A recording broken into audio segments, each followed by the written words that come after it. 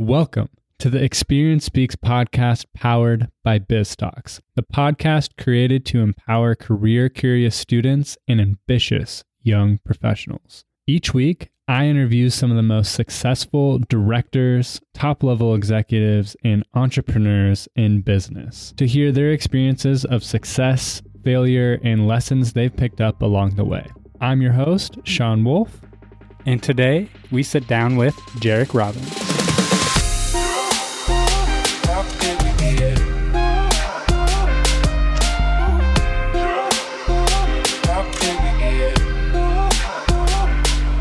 Jarek Robbins is an incredible performance coach and business consultant who has been working with organizations like BMW, the Air Force, and even the U.S. Olympic team for over 16 years. He has so many lessons and knowledge to share, including how he started his performance coaching career, which is full of stories of success and failure. We also cover some really awesome exercises that you can use today that will help you decrease anxiety and stress due to being at home from COVID-19. Jarek is offering something he calls the Small Business Survival Kit, which is a free program that walks you through how to position your company to survive during the lockdown economy of COVID-19 and also ultimately to set your company up to thrive. Jarek is gracious enough to actually dive into some of the details of this program, and I really think that if you have a business and it's struggling during these times, I think you could walk away with something really valuable here. Anyways, this episode is totally packed, full of knowledge and lessons learned, and I'm excited for you to dive in. Okay, so you ready to kick it off? Let's do it. Awesome. So I wanted to kind of start from the beginning and get an understanding of why you wanted to jump into a career of performance coaching. Cool. Well, I started my very, very first career as security at Blockbuster Video. So Friday and Saturday nights, I was a tall kid who happened to be pretty big because of sports in high school. And I wasn't old enough to work a register. So they hired me to roam the aisles of Blockbuster on Friday and Saturday to deter the video game thieves from stealing the video games. Wow. Luckily, theft did go down over 70% from the day I started working. So apparently I did scare away whoever was stealing the games.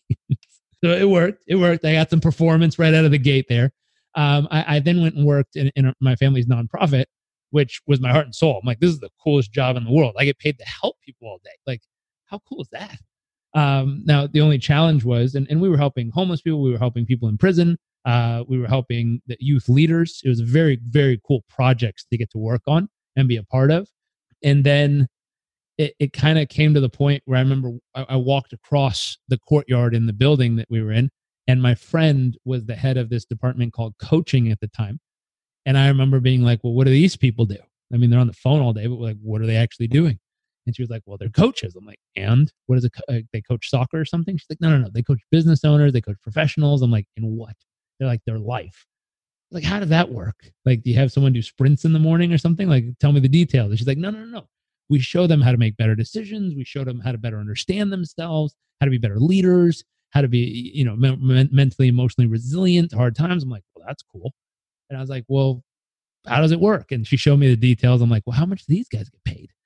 And she showed me the range. And I was like, wow, that's a lot more than I get paid in the nonprofit. And I was like, and all they do is help people all day, but I help people all day, but they get paid a lot more than I do to help people all day. Like that doesn't seem fair. And I remember I was 18 years old. I looked up, I'm like, can I do it? And I think as a friend, she humorously was like, well, sure you can. And I was like, no, seriously, can I come do this? And she was like, well, you'd need some training. We can't just put you in because you're there. And she's like, well, here, I'll give you some information to go learn. And you come back and you do a test and see if you know it. So I took it and I went and studied it like crazy, came back, showed it to her. She's like, yeah, this is really good. You got it. And I was like, okay. She's like, well, now you need official training. So they put me through 250 hours of actual training. Wow. To learn how it really works and how to actually do it professionally and properly. And then they said, after all the training, now you're on probation.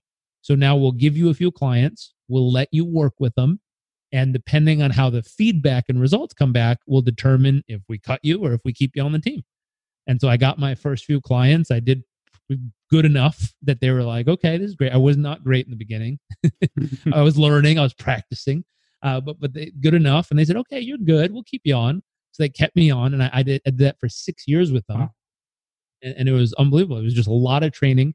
The one thing I really respect looking back, they never let me work with someone that I didn't have experience in their field or space of what they wanted to work on. Okay. So they didn't just send me clients because there was clients. They sent me people specifically. I had 2 categories I could work with people on back then. One, kind of like weight or health management, meaning how to set goals and achieve goals around losing weight, being healthy, getting fit. I was 5'9", 225 pounds going into high school. That's big. I was a pretty big kid. Yeah. Yeah. I tried out for football and they're like, you're a lineman. I was like, what's a lineman do? They're like, stand here and make sure people don't get by. You're big, you could do it. I was like, okay. They were bigger kids, but I was a pretty big one at the time. And then when I graduated high school, a lot changed. I got on the sports teams. I loved athletics. And at one point I was a B and C student most of my high school years, except for my senior year. I became a straight A student. I started running marathons. A lot of things changed, and a lot of it had to do with me using all the stuff I had been learning. Got it. And being like, wow, goal setting really works. Having a vision, having clear outcomes, like having measurable activities I'm going to do every day to make performance leaps, and all this stuff worked. And I went straight A student, running marathons. Life came together really well at that point. So as I transitioned to that, I was able to work with people on that. The other thing I happened to become really good at over the time was time management. It was something that I was really proficient at years later when I started my own practice in coaching. One of my first clients was a law firm in London, a major law firm, and I worked with them on time management productivity tips. And it was amazing. We helped them become way more productive than they were prior to working with me. And it was a lot of simple adjustments that just opened up their productivity and helped them perform even better and get even more out of every single day as a firm. Wow. Thanks for sharing that whole journey. I got a couple questions off that. One is, if I want to be a performance coach, how do I get started? You kind of told your path, but maybe there are other paths. And then the next question, how can you like really start like getting good at performance coaching? I'm sure the barriers are kind of low. You know, anyone could say I'm a performance coach. So what kind of like helps you set yourself apart? Oh man, we've battled with this for a while now. We actually have, I don't know if you know this, we have a performance coach training program.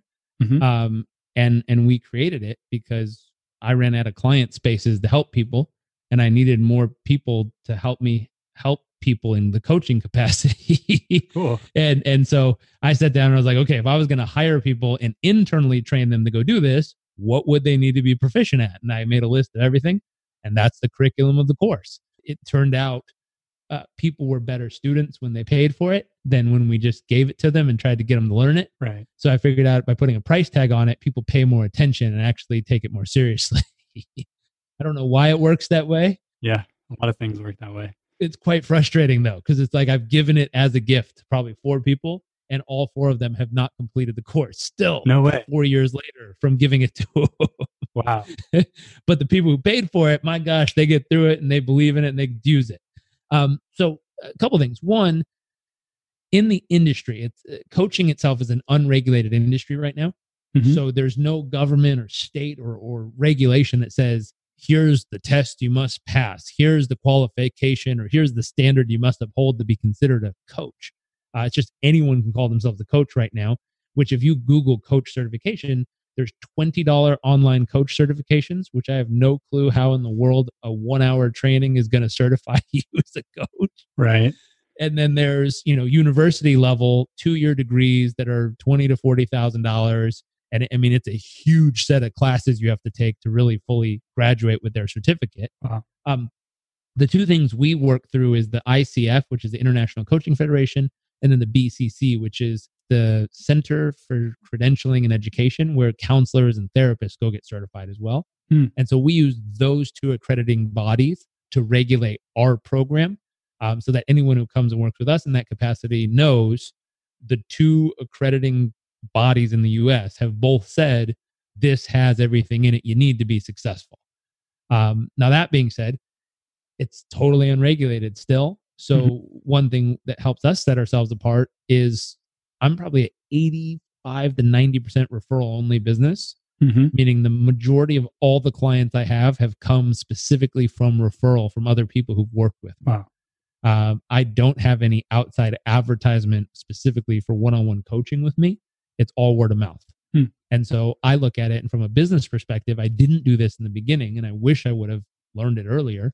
But I work with every client with the mindset of, if the only way I could ever grow my business was by how well I take care of this client right now and how many people they send back to work with me, what kind of service would I deliver to them? How would I treat them? How would I take care of them? And by having that mindset of, if this is my only client, this is my only hope for ever having another client in the future again, how am I going to take care of? What kind of service will I provide to this client right now? And by doing that, it's been, the underlying catalyst to growth in my business is I work really hard and take such great care of people that they became the source of all new business for me. That's really powerful. Do you have like an example of maybe what you're doing before, and then with that mindset, what you did to change? Totally. So when I first started, I was in my own 23, 24 years old, graduated school. I went into sales for 2 years out on the road, office to office sales. It was cool. Wasn't what I was meant to do with my life, but it was great learning experience. It's like those people who sold encyclopedias door to door. It's a rough job. You get a lot of life lessons slammed in your face. You learn a lot about yourself in those 2 years. Sure. But I decided to leave that and pursue becoming a coach, pursue opening up my own little coaching practice. So moved into a friend's house in San Diego.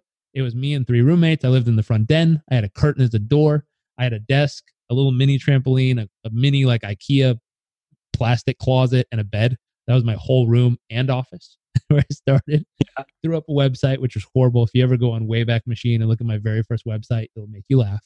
Okay. It's worth laughing at. I'll take a look.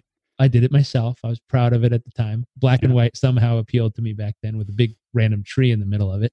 Somehow I was going to use that to generate business. So a couple of things that didn't work was my online marketing skills. The only thing I did was tweet like my life depended on it back then. I sent out multiple tweets a day, all inspirational messages nonstop. And truthfully, they were messages I would find online that would remind me to keep going. And I was like, if this just helps me keep going, I'm sure it'll help someone else. So I'll just throw it out there. And it worked. It created a little bit of traffic for me to my site. Cool. I'd sign up maybe 1 to 3 clients a month back then. Now, what really caused my business to grow rapidly, partnership. And there's 3 pieces that were very important to this partnership. Number 1 was reach, someone who had reach to the target audience I wanted to work with. The second piece was know, like, and trust, someone who had already built a relationship with this group of people. And then 3, a world-class product, which her and I teamed up together to create. And in doing that, I went from enrolling 1 to 3 coaching clients a month to enrolling like 20 clients in a day. Wow. And that's a game changer for your first year in business. That helped me make personally my income. Within 8 months, I'd made over $100,000 in revenue at 24 years old, living in the front den of a house, which was game changing for me at the time. I felt like I was killing it. I mean, I'd made $3,000 a month most months prior to that. And all of a sudden making $100,000 in 8 months top line revenue. I'm like, I'm rich. It's working. Yeah. Now, there's a lot of failure lessons to come, not understanding money, not understanding business finance, not understanding a lot of stuff kind of hit me in the face later.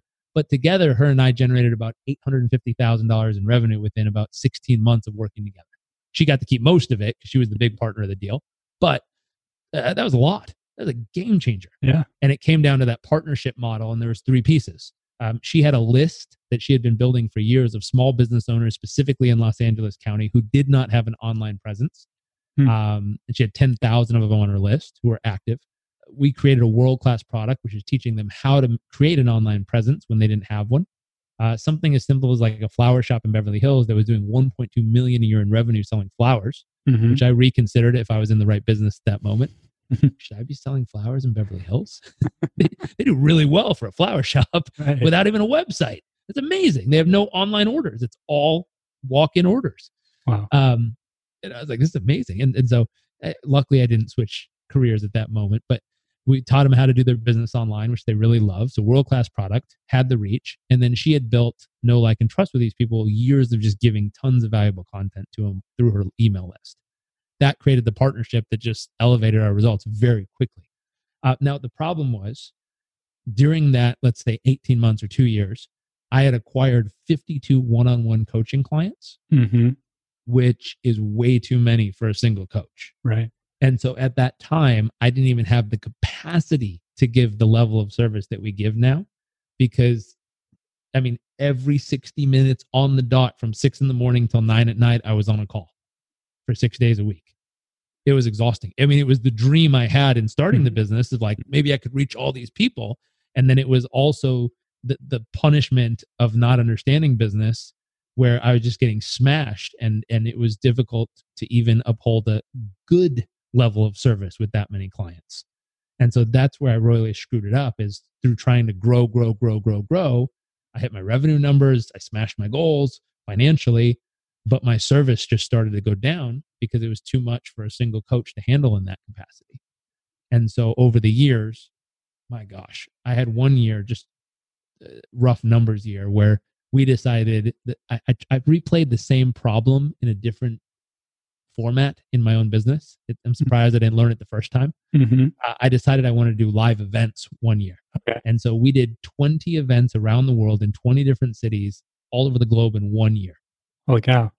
We did, we were everywhere. Stockholm, Tokyo, Toronto, Vancouver, LA, New York, all over. It was so cool. We had so much fun. It was like, man, there's people all over the world. We're changing lives. We're having fun. These big, exciting events. When I say big, it was like 100 to 300 people per city. So it was not huge, but for me, it was big. Yeah. It was a lot. I was so excited to meet all these people. We got done at the end of the year. My accountant sat me down and he says, "How did you do this year?" I'm like, "We killed it. It was amazing."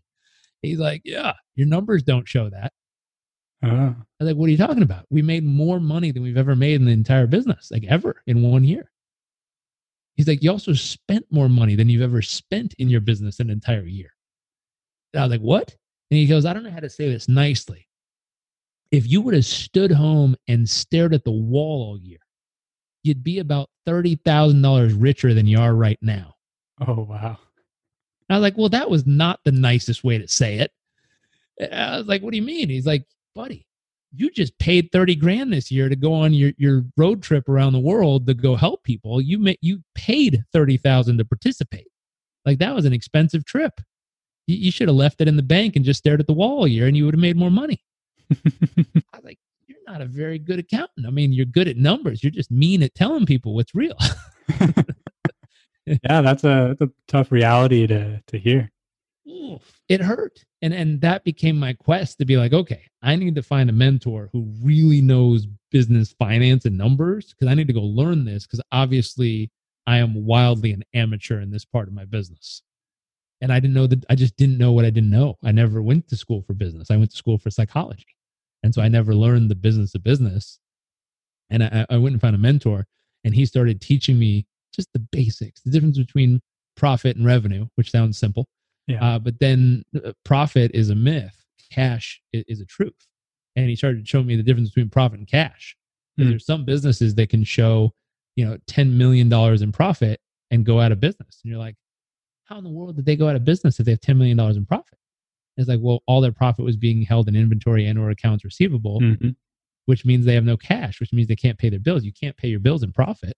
You can only pay your bills in cash. And I'm like, "Oh, we need cash." And he's like, "Well, there's 3 types of cash."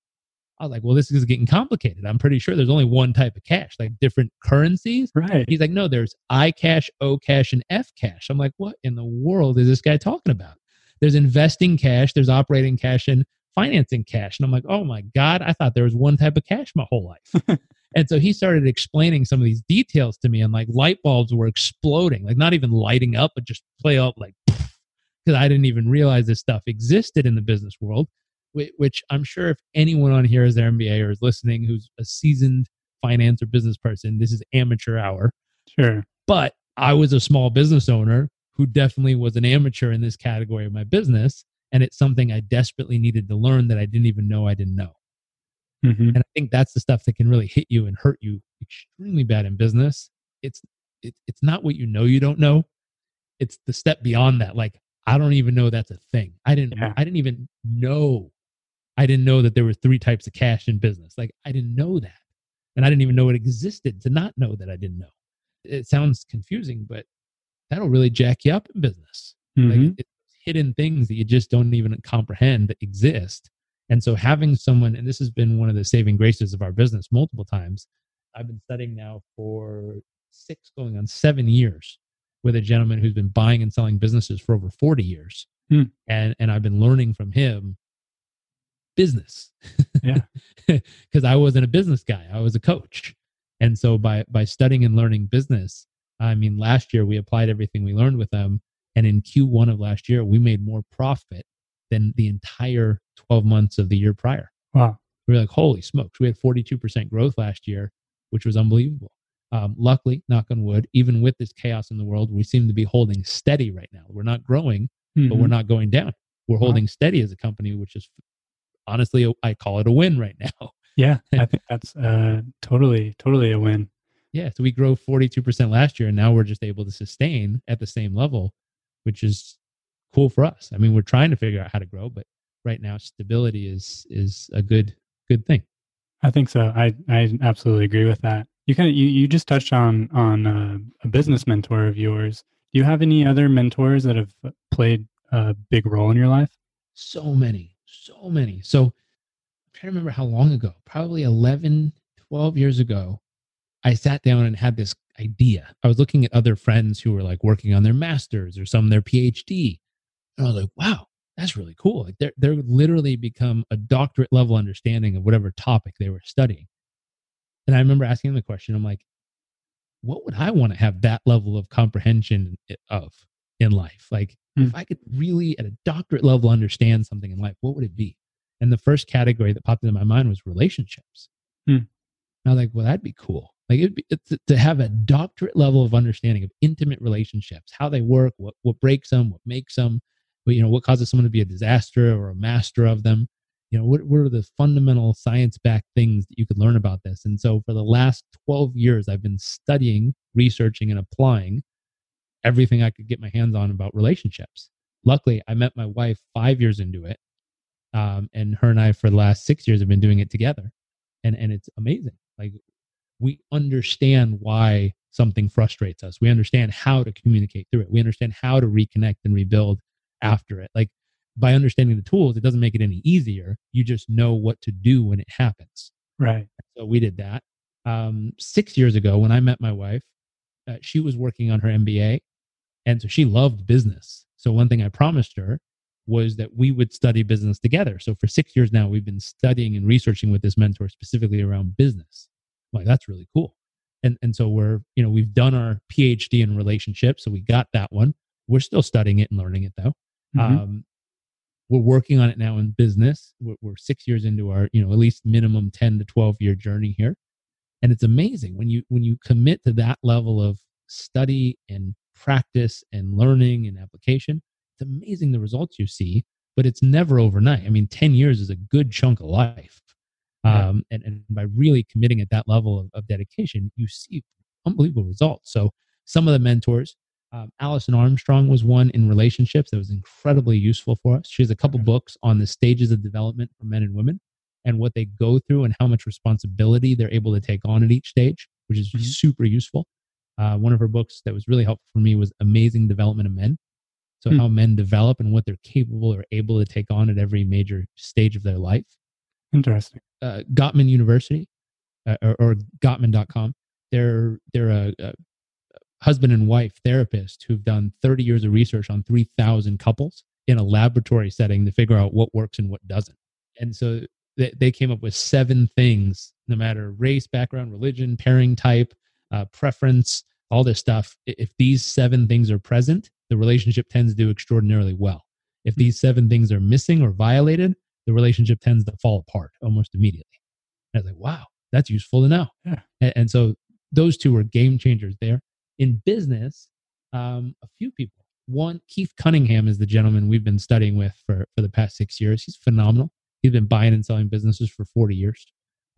He's getting older, So we've joined every level of program he has to try to learn as much as humanly possible before he ever slows down or stops. But he's a game changer in understanding business.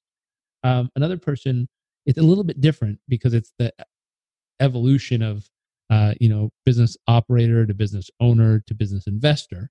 On the investor side, Howard Marks is unbelievable. There was a endorsement written by Warren Buffett that says, when Howard Marks releases a memo, I stop everything to go read it. Wow. I was like, damn, I'd love Warren to say that about me for something. Like, what can I write that Warren's going to stop everything and come check it out? Yeah. That's a big deal. That's quite the accolade there. Yeah, that's like the king of all endorsements right there. Mm-hmm. I don't think it gets any better. Like, that's pretty up there for business finance stuff. And so this gentleman, he's an investor, and he wrote a book called The Greatest Thing Illuminated. It's such a useful read as far as understanding investing in businesses. And so that's something that's become of interest to us over the years as we've learned how to grow them, build them, fix them, fine tune them, rearrange them. It's like, oh, now we have the opportunity to kind of, as our capital increases and our time can somehow be leveraged through the systems and processes of the organization, it frees us up to be able to go purchase another business and use that leverage and use the business as an asset. Oftentimes, we were talking to a few groups who were considering selling their business, and let's say they could pull out one of my clients said she could sell her business and pull out $6 million. Currently, that business she has is a group of apartment buildings she owns, and it yields $600,000 a year. So she's looking at it, 10x multiple. And if she does that, she's like, oh, I have $6 million. And my question is, where in the world can you invest $6 million to get $600,000 a year back? Yeah. I haven't been able to identify anything that would be an intelligent investment, which is probably the asterisk. Right. I'm sure there's something you could do that'd be a little crazy, but there's no real intelligent, safe place you can put $6 million and yield off $600,000 a year. It doesn't do that. Mm-hmm. And therefore, her keeping her business and continuing to optimize it has better returns than anything the market could provide. Yeah, that's a very good point. And so, like, if she's able to now do that 3 or 4 times, she can now grow her asset, grow her cash flow, which is really what she's after. And it's amazing. Now, at some point in the future, she can sell her portfolio. But for right now, I mean, she's only like 30 something years old.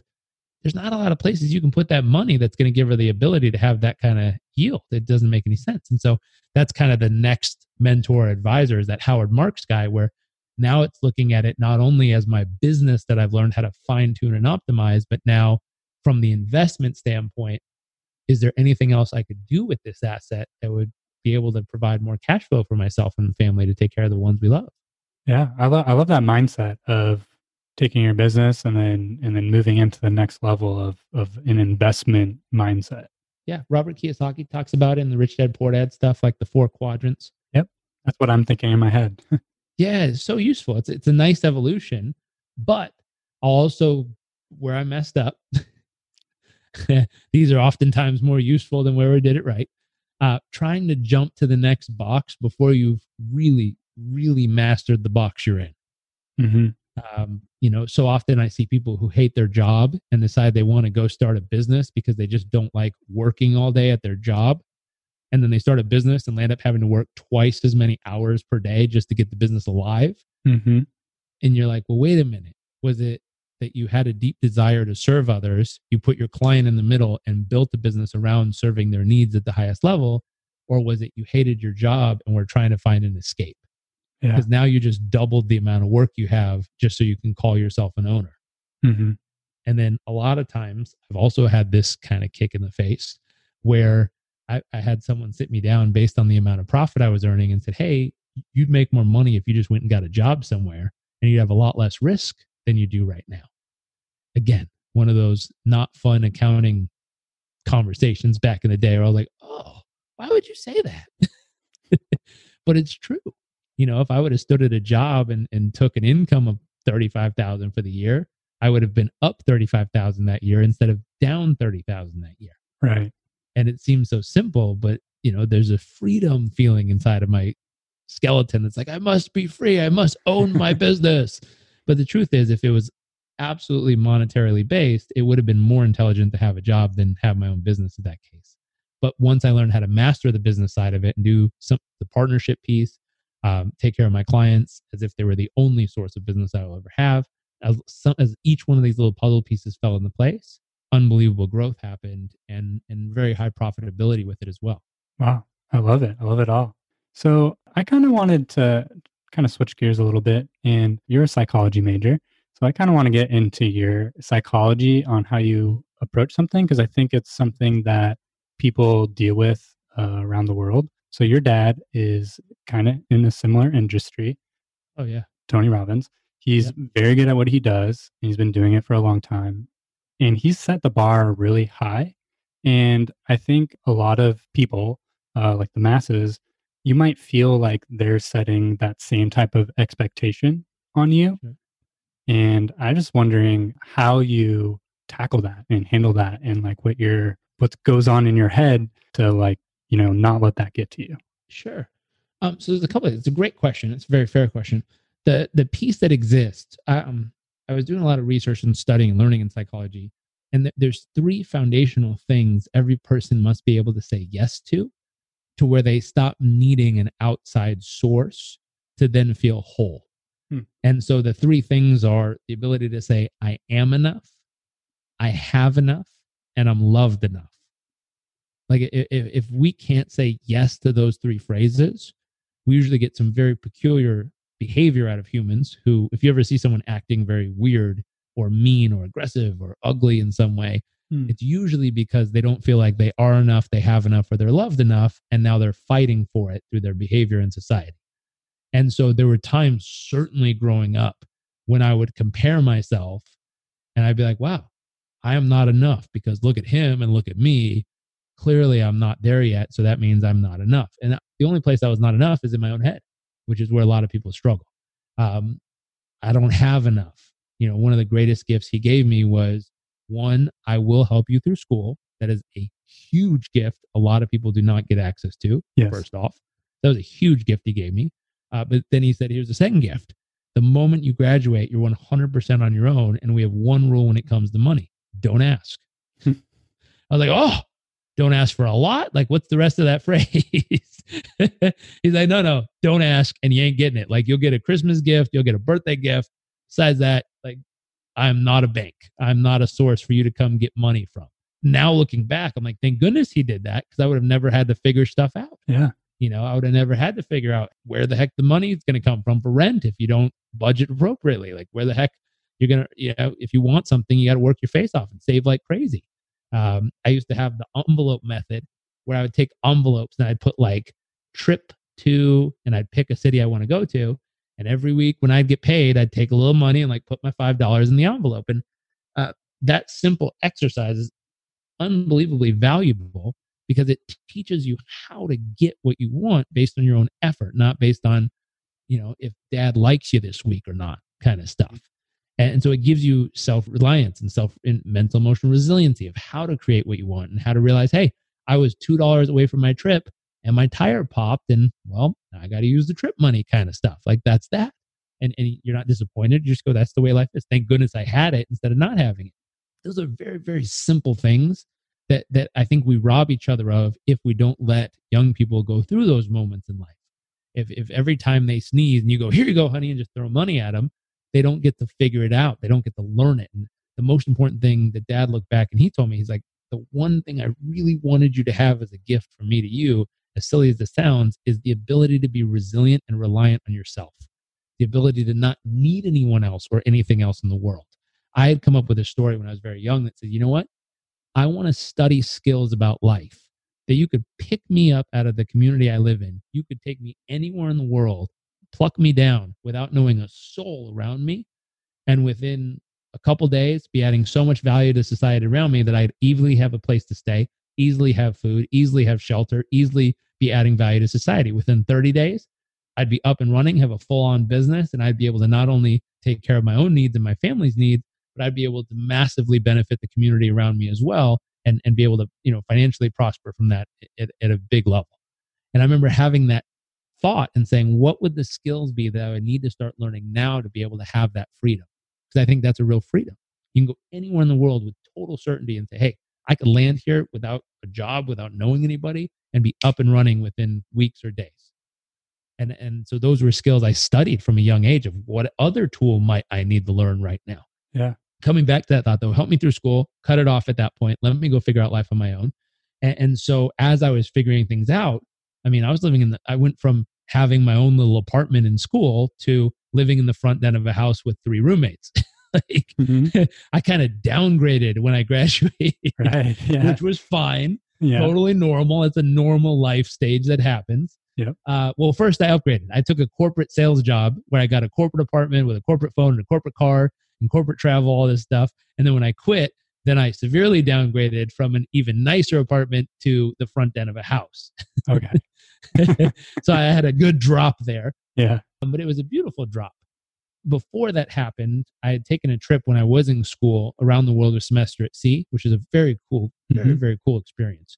When I crossed paths with East Africa, it just called to my heart to go help because I saw people living in like mud huts and villages. And I'm like, man, there's no reason I need to be at school in San Diego studying psychology when there's someone out there hurting that I have the capacity to help. Yeah. Wow. And so I packed up my bags. I joined a nonprofit and I literally flew back to Uganda and I went and lived in the rural farming villages and taught organic farming for 3 months. And it was one of the coolest experiences of my entire life. It changed my whole life. And what it helped reset was when I was young, 15 years old, watching music videos growing up, my favorite music video used to be Hypnotized by Biggie Small and Puff Daddy. Okay. Yeah. I thought it was so cool. Like boats, yachts, helicopters, cars, motorcycles. It was the coolest. And so having enough as a kid was like, man, if I could aspire to have some of that, I'd really be living then. Right. I lived mostly with my mom, but my dad, he grew up dirt poor with nothing, like didn't even have food on Thanksgiving, kind of nothing. And so he wanted to have something in life. So he worked his face off and he's done extraordinarily well in his life. And he's, earned all the things he has, but he has some really nice stuff. So I also saw it on the music video. I saw it in real life on Dad. And I'm like, man, I need to earn some stuff. Got it. Living in a village in Uganda for 3 months, I remember coming home and looking in my closet, just my little closet I had. I took a trash bag and I put probably 90% of all my stuff in a bag and took it down to the homeless shelter. I'm like, hey, I don't need this. Like, I don't need any stuff. I'm good. While I was in Uganda, I got malaria twice. And at one point, the doctor was trying to scare me into taking the medicine. So he told me I potentially had 6 days left to live. Wow. And after coming home from that, being like, not only do I not need stuff to feel like I have enough, all I need is my health, man. If I can breathe and walk and see, and I don't have, vertigo and I'm not throwing everything up all the time. Like if I have my health, I have enough. I crossed paths just a couple of years ago with this young woman named Kayla, who she has this beautiful channel, website on Instagram and Facebook. It's Fight to Breathe. Okay. She was born with cystic fibrosis. And, when she was young, her lungs stopped working. So they cut her opened her up, took out the old lungs, put in the new lungs, double lung transplant. And it was working. She was breathing.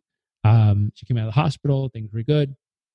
Went and met a boy, fell in love, got married, told him like, hey, there's a chance my lungs might stop again sometime in my life. He's like, that's okay. I love you. Sure enough, so many years later, had a crazy intense seizure and her lungs just stopped working. Rushed back to the hospital. And the same hospital who helped her the first time said that, if the lungs didn't work, there's nothing we can do. We can't just keep putting new lungs in. So you should probably go on hospice and just kind of live out the rest of your days the way it is. She went home crying and was like, I didn't fight this hard to stay alive to give up now. So her and her husband landed up writing a letter to 100 different hospitals saying, can you help me? 4 wrote back and 1 said, we'll try, come on over. UCLA in Los Angeles. So she went there, kept her alive on a machine. Lo and behold, so many days later, they're like, we got a match. They took her into surgery, cut her open again, cracked her open, pulled out the lungs, put in the new lungs, sewed her back up. The next day, I interviewed her husband. He said, the next day when she woke up, she had a tube down her throat. She can't say anything, but she can write. So she was asking for something to write. And as she was scribbling on the pad to write something to him, he said, I saw the biggest smile on my wife's face that I've ever seen in my entire life. He said, I wish I could say that our wedding day, she had a bigger smile, but I would be lying because it's not true. Wow. And when she turned the board around, it says, I can breathe. And I remember thinking, wow. And, I thought like, oh my God, this is amazing. So many days later, they had to rush her back into surgery for open heart surgery because apparently she started getting fluid in her heart. And I remember there was a picture. I'll show it to you. For those listening, you won't be able to see it, but for those, if they see the video, Yeah. There's this picture. It's the most beautiful picture I've seen. And it's her directly after surgery. I'll hold it up here so you can see. She is so happy. Yeah. So, this young woman has this giant smile on her face, thumbs up, stitches straight down the middle of her chest, tubes coming straight out of her body, draining the blood, the fluid out of her heart. Unbelievable. And I remember sitting down at that moment and thinking about that if any of us have the ability on our own willpower to go and fill our lungs with air, my goodness, we have more than enough. If our heartbeat, whether it's a pacemaker or our actual heart, if our heart is beating and pumping blood through our body, my goodness, we have more than enough. Yeah. But I think sometimes we need reminders like this beautiful human to show up in our life with a big ass smile on our face and 2 thumbs up right after surgery and remind us what enough really is. Because, I clearly had a skewed perspective thanks to MTV as a kid. Mm-hmm.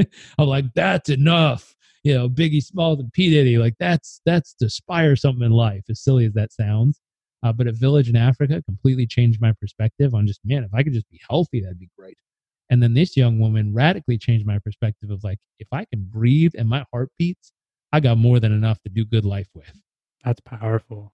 I think that story actually is your story of malaria, but then also this lady's story of getting new lungs and being thankful for just being able to have some health and be able to breathe is really relevant right now because we're in this lockdown state of coronavirus, and I imagine a lot of people out there are worried about themselves and then also worried about their businesses. Totally.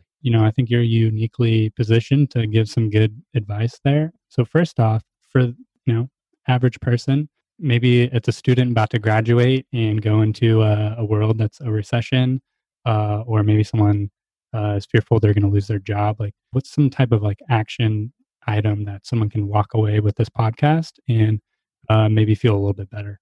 Sure. I'll give you a few real quick. So if we imagine a little triangle and we put fear in the middle, fear lives in 3 places. So the 3 sides of the triangle, fear lives in the mind, fear lives in the emotions, and fear lives in the physical body, like the nervous system. Okay. Most of us try to handle fear in the mind. I'm positive, people like me, I'm good looking, and my God, I'm going to succeed in life. That's great. But if your nervous system is feeling fear, it doesn't matter how much you say that. It's not going to change what you do or how you actually physically respond to the situation. I would say if there's a bear behind you growling and you say, I'm positive and people like me, it's not going to, you're just going to become a positive snack that he ate that day. Right. It ain't going to change anything. But if you can shift your body, the physical nervous system, if you can shift it, you feel different. And if you feel different, you react different. And so the first thing I always tell people is 2 things. 3-minute ice cold shower every day. That will knock the fear right out of you. Yep. Because I don't know if you've ever stepped into an ice cold shower. It hits you and you go, yep. You can't breathe, you can't think, and my God, you feel no fear. I make that exact sound every single time. That's right. It knocks it right out of you. That's an aggressive way to get rid of fear. Just right out of there. 3 minutes is the goal. Somewhere between 60 and 90 seconds, it feels as if the water gets warmer. It's actually your adrenals firing off, which is making your body and mind more resilient to the day. So it's going to physically make you more confident and stronger in yourself just by getting the adrenals to fire properly. So that 3-minute mark is the goal. Also, you will never hear your brain lie to you more than it trying to convince you that 10 seconds has been 3 minutes in cold water. Right. My brain has come up with more excuses to try to get out of the cold water than I've ever heard in my whole life. It's totally been 3 minutes. The timer's broken. Your thing failed. Come on, just get out. It fights to get out of that water, but my goodness, it's good for you. So 3-minute ice cold shower, 2 caveats: pregnancy or heart problems. Do not do that. Okay. But if your heart's good and you're not pregnant, 3-minute ice cold shower. Second, breathing. I have a friend of mine. She's a world-renowned biofeedback specialist in New York City. She works with all the top hedge fund guys, all the pro athletes, pro golfers, all these people. And there's a breathing pattern you can train yourself to do each day. The simplest app I found that's free is Breathe. It's just a little circle. You set it to 4 seconds in and 8 seconds out, and you do it 20 minutes in the morning and 20 minutes at night for 10 weeks every day. And what it does is it recalibrates your nervous system to calm. Okay. And so what happens is if you're calibrated to calm, when something crazy happens, your heart rate will naturally come up. And within 2 or 3 breaths, you'll come right back down to calm and be able to navigate it intelligently. If you're not, your heart rate will go up, it'll stay up, and you will not be able to intelligently navigate. When your fight or flight kicks in and your heart rate jumps over 95 beats a minute when you're just sitting still, it cuts off access to your prefrontal cortex, which is your ability to make intelligent, logical decisions. Mm-hmm. So you start making emotional and dumb decisions in that moment, hence why most people have way too much toilet paper in their house right now. So you're going to need to recalibrate your nervous system to calm by using your breath every day. 20 minutes, 4 seconds in, 8 seconds out. Follow the little app. You breathe in when the circle gets big. You breathe out when the circle gets small. It's really easy. So that's one in the body. 2, fear exists in the emotions. We feel emotionally whatever we focus on. If you think of a time in your life when someone punched you really hard in the gut, it'll probably make you feel a way you don't like.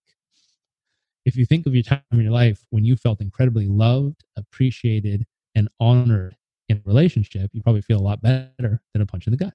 And all we're doing, you haven't changed anything except for you're listening to this. You've just changed where your focus is. And by changing your focus, you're changing how you're feeling in your body in that moment. Now, one thing we might want to do is list what are the top 5 emotions you would like to feel more of every day? What are the top 5 emotions that would be very useful in a time like this right now? What are the top 5 emotions that would make you feel stronger, happier, healthier, or more fulfilled, or at least more grounded in times like this? Let's just say they're love, joy, courage, and creativity. We might ask something like, where's the love in this moment right now? And if our brain goes nowhere, we go, okay, brain, where could the love be in this moment right now? And we keep looking for it until we notice it. And all of a sudden you notice 2 birds outside flirting with each other that you never saw until now. You say, where's the courage in this moment? And you're like, I don't know, I'm kind of scared. Okay, where have I been courageous in my life?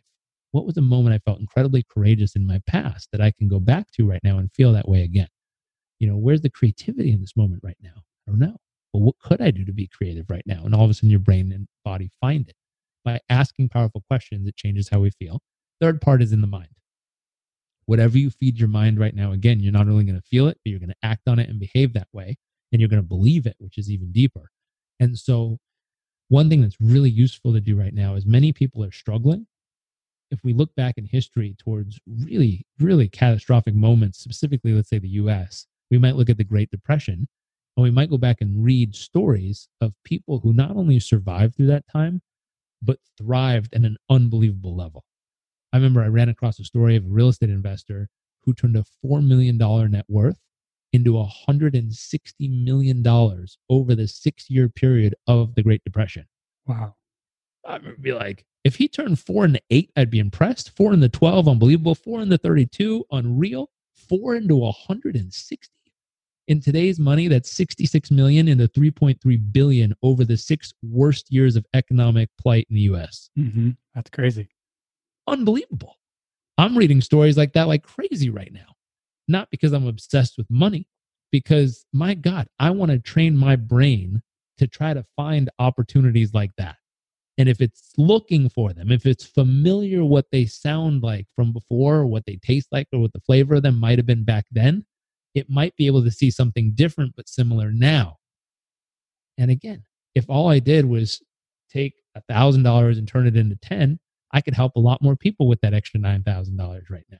I could provide a lot more meals for people in need. It's something my wife and I love to do. We find organizations, and this would be an interesting comparison. We do it locally, where we provided, 30 meals last week for families in need around us in our city. And someone went and made them and took bags of food to people who couldn't afford food. This is where Dad definitely does way more than we do, but equally we're all helping. He made a commitment, I think it was 6 years ago, to provide 100 million meals a year through Feed America. Wow. And his goal is 10 years to provide 1 billion meals to people around the U.S. And he's, I believe, 6 years in, and they've provided over 500 million meals over the last 5 years. And so that's something I would love to be able to compete with them on. Right. Of course. We're way off. Right. But I don't think it's in that case, that's just inspiration to me. That's saying, wow, if this dude went from homeless living in the back of a car to being able to help that many people, my God, I'm going to work my face off during my life to figure out if I can help lots of people like that too. Now, I might never get to his number, but it becomes a North Star of what's possible for me to say, hey, if that's what's possible, my gosh, I want to move closer to that each day. Doesn't mean he's perfect. It's just one of those parts of him that's beautiful that I'd love to aspire towards each day. Yeah, that is beautiful. And I think it's beautiful you're striving to it. Another factor for current state right now are business owners. We have restaurants and salons and everything. They can't operate either at all or how they normally do business. And I found this the small business survival kit. And so I was wondering if you could tell us a little bit about that and what small business owners could be doing to get through this time and hopefully look for opportunities. Totally. So this broke my heart. I started getting texts and emails from friends and family members and clients saying, hey, I had to shut the physical doors of my business this week. We were already in a tight spot. I don't know if we're going to be able to survive this chaos. Like, I'm pretty sure I'm about to lose my whole business, which is how they put food on the table and take care of their families. And I just got too many of those to not do something about it. And I was like, okay, let me sit down for a second. I work with a lot of business owners. I've worked with them for 16 plus years now. I've learned through mistakes a lot about business and how to do it, how to navigate crazy times. I also started my business in 2009 when the economy was getting stomped on anyway. So yeah, that's all I knew when I started. I didn't know there was a good time. I just knew this time and how to make it now. Right. Luckily, I think it's better to start in the middle of chaos than it is to start when times are good, because you learn how to do it when it's hard. And if you can do it well when it's hard, my goodness, you could do it even better when it's easy. But if you only learn how to do it when it's easy, when it gets hard, you get smacked around real hard. Mm-hmm. And so I sat down and I said, well, what can they do right now? And I'll give you a few of the tidbits. First thing, I said, we have to learn how to protect. And we got to protect certain things immediately. Number one, we got to protect our oxygen in our business. You can survive 30 days without food, 3 or 4 days without water. You can only survive like 3 to 6 minutes without oxygen. Mm-hmm. And so what is the oxygen for business? And oxygen for business is operating cash. Operating cash is how you pay your bills, how you pay your team, how you keep things running. And so the first thing I said is you got to take your P&L, or you got to take your billing statements or your credit card statements, however you do it in your business. And you got to take 3 highlighters. A green, you're going to highlight anything that you absolutely must keep, you cannot do without.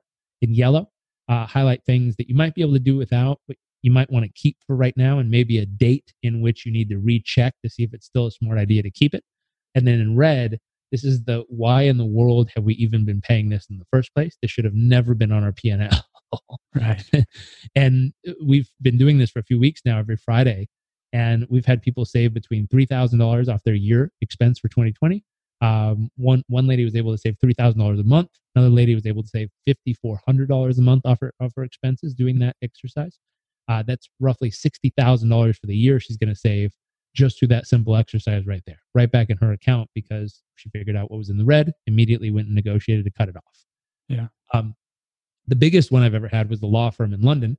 They were able to save $50,000 a month, which came out to $600,000 for the year, just using that literal exercise, which took them about an hour and a half to do as a company. Wow. And so it's amazing what you can get back from that simple exercise. And that's step one, like conserve your cash. 2, you got to protect your core clients. Now, your core clients are the foundation of your business. They're your regular people who you count on them and they count on you. They love your service. They come in every week or month or whatever time frame they use you. You love them. You know, their income provides the base and foundation of your company. And so you depend on each other, and you got to figure out what can you do for them right now, even though it might not be the same as normal, that really meets their needs, wants, and desires. And so we might say, what do they need, want, and desire? And then how do they need it, want it, and desire it? And how can you as a business owner bring it to them better than you've ever brought it to them before, to serve them at a level way beyond what you've ever delivered before? And if you can do that, many of them will stay your core clients and continue, if possible, to pay for whatever service they can, even when everything's shut down. and then they will give you the foundational funds to just keep the base alive until we make it through the chaos. So core clients, cash. Third one is community, your team. I mean, these are the people who they put their time, their effort, their life into helping you build your business. And you provided them, job and way to pay their bills. And they provided you their service to help create this whole business you have. And there's kind of two categories here. Number one, who are the absolute necessary people who you cannot let go of? Like, they are the backbone of your company. If they disappear, my gosh, it's going to take way too long and too much money to put them back in place. Who are the people you have to keep no matter what? Who are the people who you might need to transition them?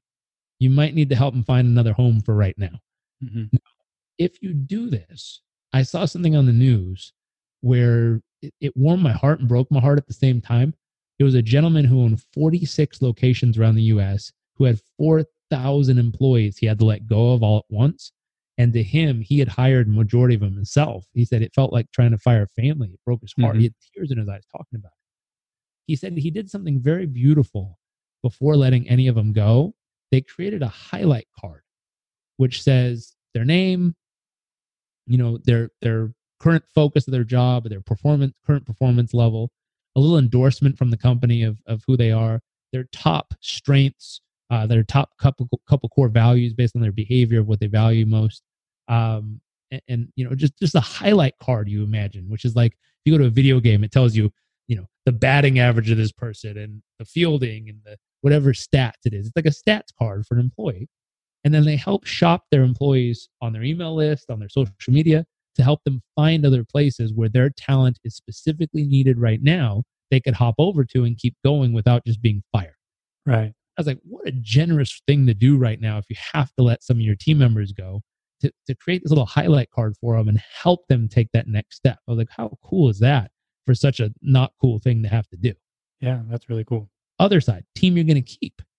If you let them go home and stare at the news for the next 3 weeks, I don't think they're going to be a real good version of themselves when they come back to work all freaking wigged out because of the, being scared by the news every day. Like, if they don't do something productive, they're going to lose their edge.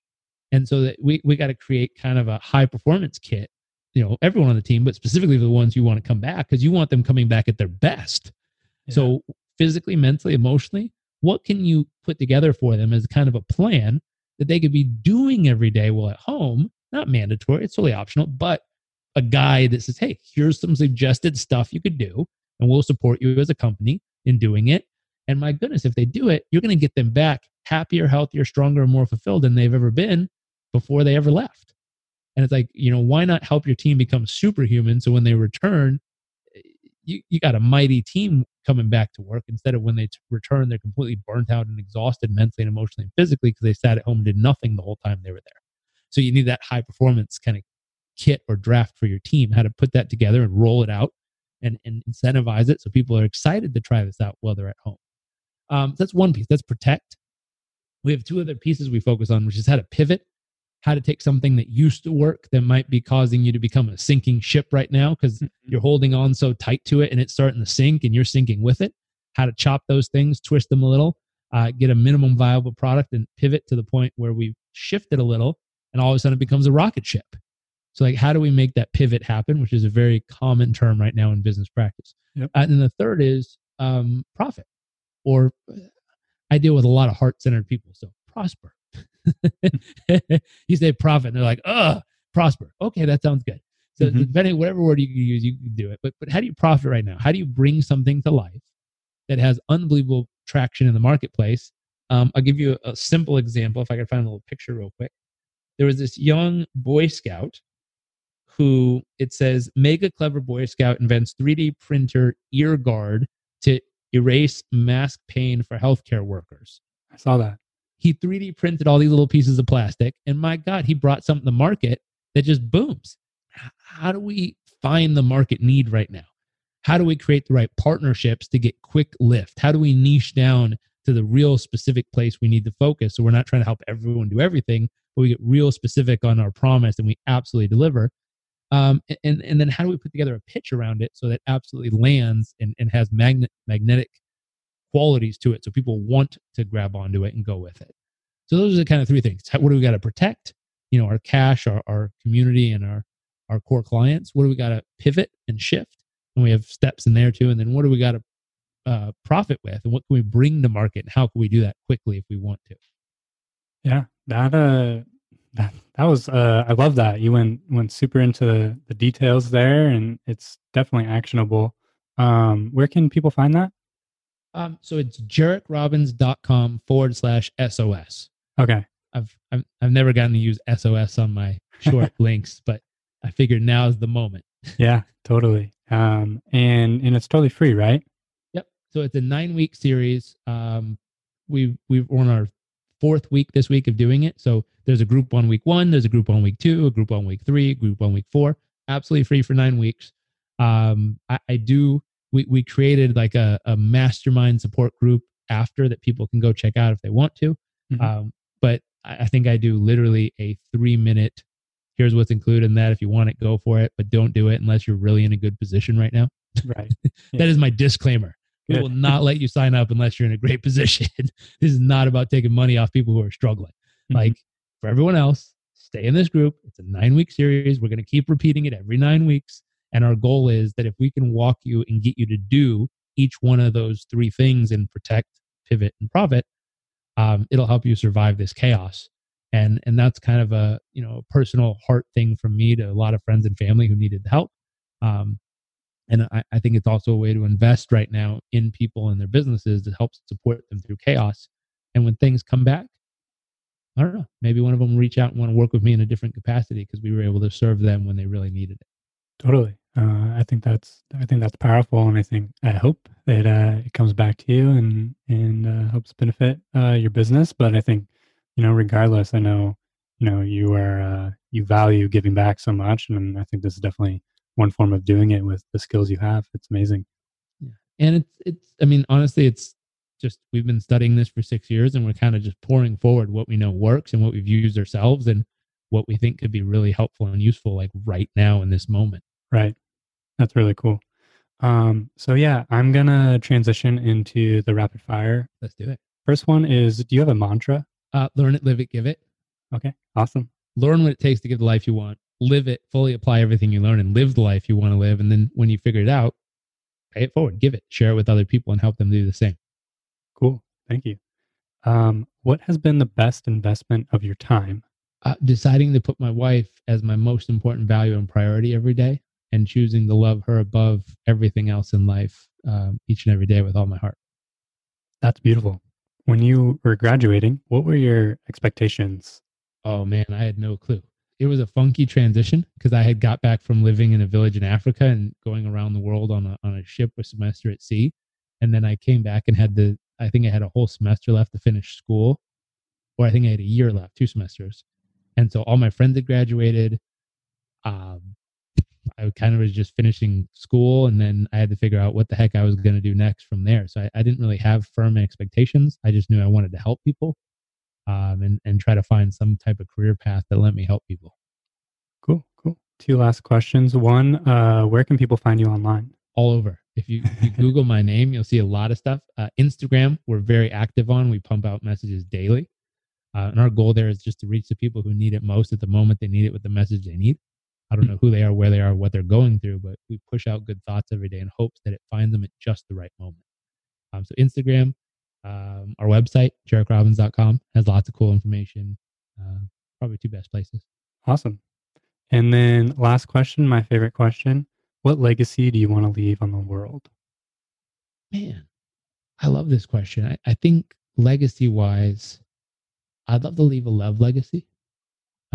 I'd love to look back at my life and just have one of those pieces where it's not a public thing, but it's just people who knew us could see that I was radically loving my wife with every ounce of my being every day.